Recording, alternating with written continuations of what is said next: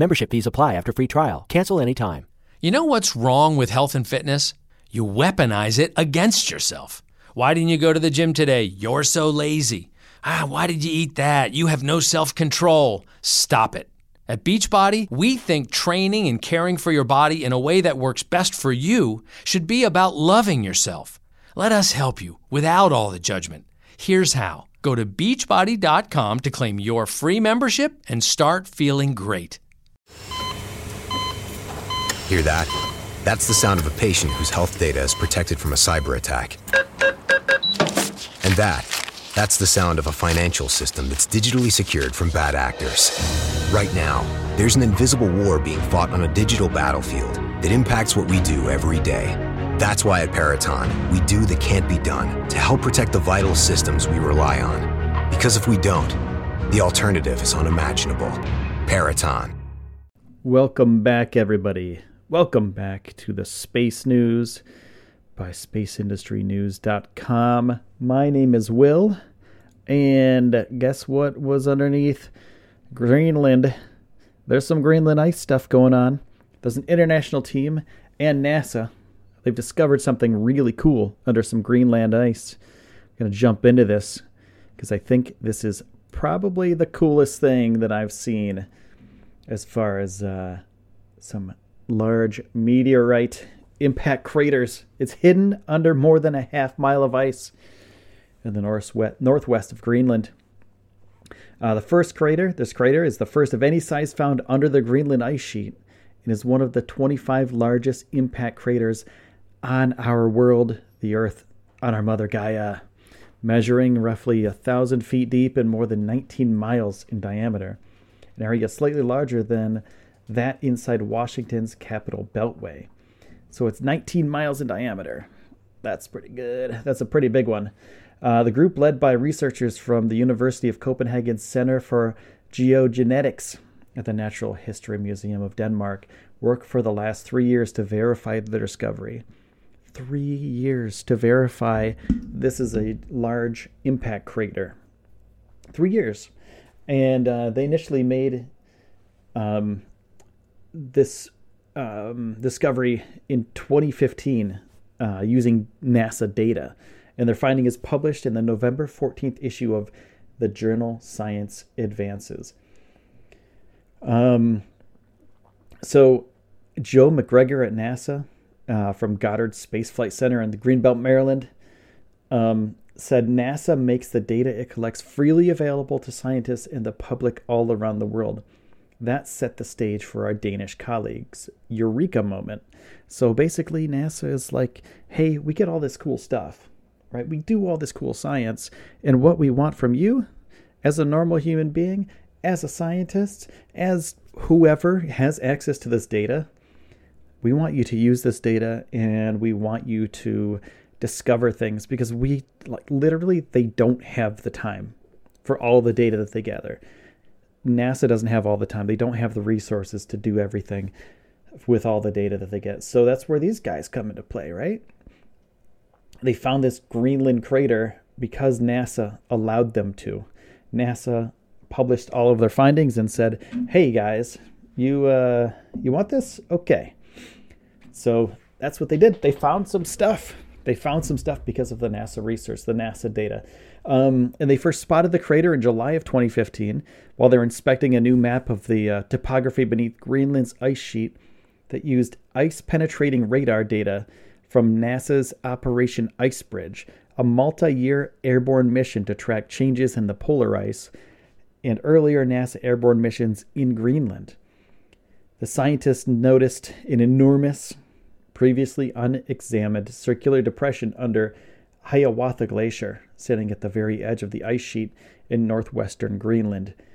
And using satellite imagery from the Moderate Resolution Imaging Spectroradiometer instrument in NASA's Terra and Aqua satellites, McGregor also examined the surface of the ice in the Hiawatha Glacier region and quickly found evidence of a circular pattern on the ice surface that matched the one observed in the bed topography map. So they were using NASA resources, basically, NASA data, to spot this thing. And to confirm their suspicions, in May of 2016, the team sent a research plane from Germany's Alfred Wegener Institute to fly over the Hiawatha Glacier and map the crater in the overlying ice with a state-of-the-art ice-penetrating radar provided by the University of Kansas. McGregor, who was an expert in radar measurements on ice, helped design the airborne survey. So McGregor stated previous radar measurements of Hiawatha Glacier were part of a long-term NASA effort to map Greenland's changing ice cover. What we really needed to test our hypothesis was a dense and focused radar survey there. The survey exceeded all expectations and imaged the depression in stunning detail. A distinctly circular rim, central uplift, disturbed and undisturbed ice layering, and basalt debris. It's all there. So they have all the data. They did all the work. And the crater formed less than 3 million years ago, according to the study, when an iron meteorite more than half a mile wide smashed into northwest Greenland. The resulting depression was subsequently covered by ice. And, the crater's condition indicates the impact might even have occurred toward the end of the last ice age, which would place the resulting crater among the youngest on the planet. So it's relatively new, considering, the age of our planet. And, these things can happen anytime. If some random thing flies out of the sky and smashes into something on the ground, it can happen. It happened then. It can happen now. So not to scare you guys, but it happens a lot. There's stuff flying at us all the time. And in the summers of 2016 and 2017, the research team returned to the Hiawatha Glacier to map tectonic structures in the rock near the foot of the glacier and collect samples of sediments washed out from the depression through a meltwater channel. A representative of the University of Denmark said some of the quartz sand coming from the crater had planar deformation features indicative of a violent impact. This is conclusive evidence that the depression's beneath the Hiawatha Glacier is a meteorite crater. So this is conclusive evidence. The quartz is conclusive evidence about the crater. And that was from Nicolaj Larsen of Aarhus University in Denmark. I don't know if it's pronounced Aarhus. I just said that. But it's Aarhus. And he's one of the authors of the study. So earlier studies have shown large impacts can profoundly affect Earth's climate, with major consequences for life on Earth at the time. The researchers plan to continue their work in this area, addressing remaining questions on when and how the meteorite impact on Hiawatha Glacier affected the planet. So, this meteorite could have had an effect on life back in the day when it came down and smashed into our awesome planet 3 million years ago. So, there's a lot to be said by this kind of technology in things that, you don't really expect from some data that you get from NASA. So these guys did a really great job, and, it's an international team. There's a bunch of different people involved. So this is really cool, and I'm really excited to have shared this with you. Now, from here, we're going to talk about a little bit of technology. India has launched GSLV rocket, GSAT-29. So India launched the third flight of its geosynchronous satellite launch vehicle Mark III Wednesday, carrying the GSAT-29 satellite into orbit. And so liftoff from the second launch pad of the, I'm going to butcher this, and I'm sorry, this isn't my native language, Satish Dhawan DHAWAN Space Center occurred at 17:08 local time. That's 11:38 UTC. So the geosynchronous satellite launch Mark III, or the GSLV Mark III, is India's newest and most powerful rocket.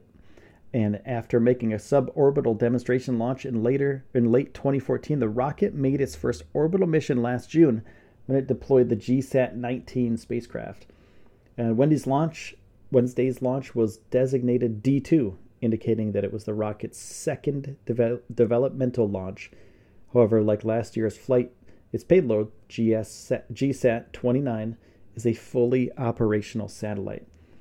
And GSAT-29 is a high-throughput telecommunications satellite that will join the Indian National Satellite, the INSAT fleet, in geostationary orbit.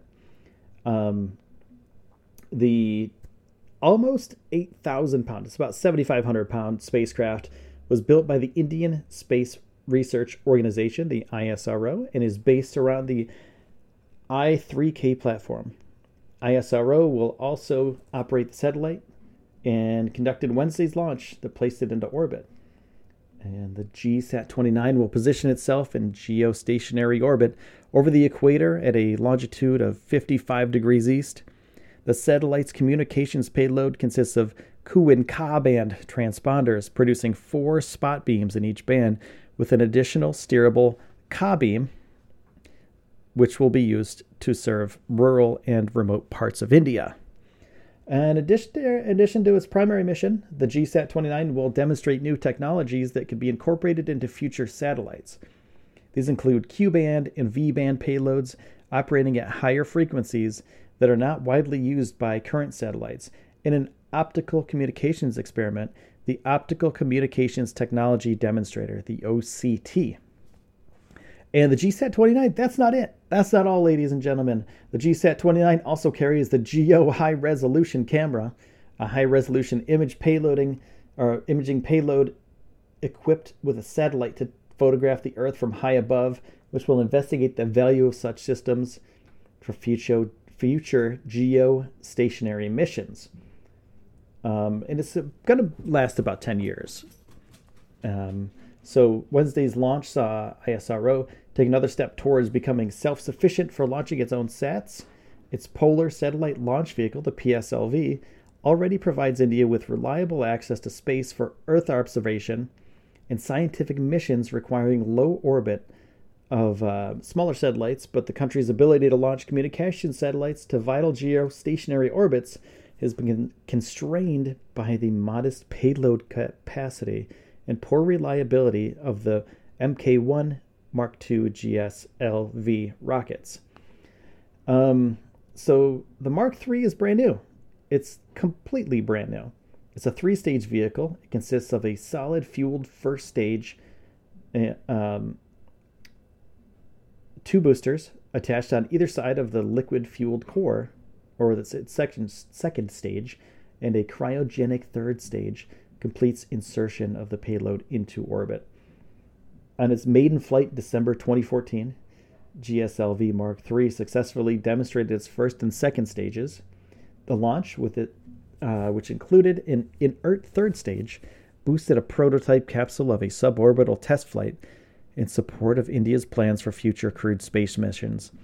2.5 years later, in 2017, the rocket's next flight carried GSAT-19 to orbit. So they're on their way, man. They're getting these satellites launched up there now. They got GSAT-29, man. They're going full on. The ISRO is going crazy with these satellites. So they can launch these things now. It's been proven. So they're going to continue down this path, and they're going to launch more satellites in the future. This is great news for the Indian space tech business. Now, traveling 6 light years from Earth, the second closest star system to our sun hosts a frozen super Earth. Frozen. It's frozen, made out of ice. According to new findings by an international team of researchers, Barnard's star is a small ancient kind of sun called a red dwarf, and while it's not easily visible with a telescope, Barnard's star has long attracted astronomers' gaze as the fastest moving star in the night sky. So Barnard's star B has a few major differences from Earth. The exoplanet orbits its star in about 233 days, far less than Earth's 365 days, but longer than many other known exoplanets discovered. So the exoplanet is also much closer to its star than Earth is to our sun, at just 0.4 times the distance between Earth and the sun. But despite being so close to its star, life from Barnard's star provides the exoplanet with only 2% of the energy that the sun provides to the Earth. That means that even though the exoplanet is closer to its star than we are, it's still cold enough that the water freezes there. And the researchers found that the exoplanet likely has a temperature of about negative 274 degrees Fahrenheit. That's negative 170 degrees Celsius. And there are still many mysteries surrounding this newly discovered exoplanet. So, the surface could be warmer, but it's not. It's frozen. So there's Joanna Tesk from the Carnegie Science Research Center said, "I think a big unknown is whether it has an atmosphere or not. And if this planet had an atmosphere, maybe that could keep the surface temperature warming." So this is how they found the thing. To find Barnard's star B, this is how you find it. Researchers use the Doppler effect. As the planet orbits a star, the planet's gravitational pull causes its star to wobble a little bit. Wobble. When the planet moves closer to the starlight is shifted towards shorter blue wavelengths, called the blue shift. And when the planet moves farther away from the starlight shifts longer, which is red wavelengths, also called redshift. Among instruments that the researchers used were the HARPS spectrograph at European Southern Observatory's 3.6 meter telescope in Chile. And they observed and measured the effects of the planet on a Barnard star. So it wasn't an easy feat. It wasn't really easy to do this. Barnard star has a long history of astronomers making dubious exoplanet claims. People have thought there was planets around this thing for a really long time, and the researchers took great care to avoid repeating history and repeating these mistakes. One of the team lead scientists has said, "We used observations from 7 different instruments spanning 20 years of measurements." That's insane. 20 years of measurements made it capable for these people to find this frozen giant Earth-like exoplanet. 20 years of science, man. It took them 20 years to really get down to this. Now, this is a pretty cool discovery. And you know what else is pretty cool? You guys are pretty cool. Awesome transition, Will. You're the best at this podcasting thing. But really, though, you guys are really great. And I appreciate all your guys' support. If you'd like to support the pod more, make sure to subscribe to the pod. Make sure to leave a comment on iTunes or wherever you get your pods. And also, there's a link in the description where you can donate to the pod to keep it going. Every little bit counts. If you have $1, if you have $5, you have $10, it's up to you. Whatever you want to do. This is like, public broadcasting here. This is what we do. We have a pledge drive at the end of every podcast, I guess, from now on. So, thanks, guys. I appreciate all of your support, and I will see you tomorrow. Have a good night. Signing off for the Space News by SpaceIndustryNews.com. This is Will. Hear that? That's the sound of a patient whose health data is protected from a cyber attack. And that's the sound of a financial system that's digitally secured from bad actors. Right now, there's an invisible war being fought on a digital battlefield that impacts what we do every day. That's why at Peraton, we do the can't be done to help protect the vital systems we rely on. Because if we don't, the alternative is unimaginable. Peraton. Membership fees apply after free trial. Cancel anytime. You know what's wrong with health and fitness? You weaponize it against yourself. Why didn't you go to the gym today? You're so lazy. Why did you eat that? You have no self-control. Stop it. At Beachbody, we think training and caring for your body in a way that works best for you should be about loving yourself. Let us help you without all the judgment. Here's how. Go to beachbody.com to claim your free membership and start feeling great.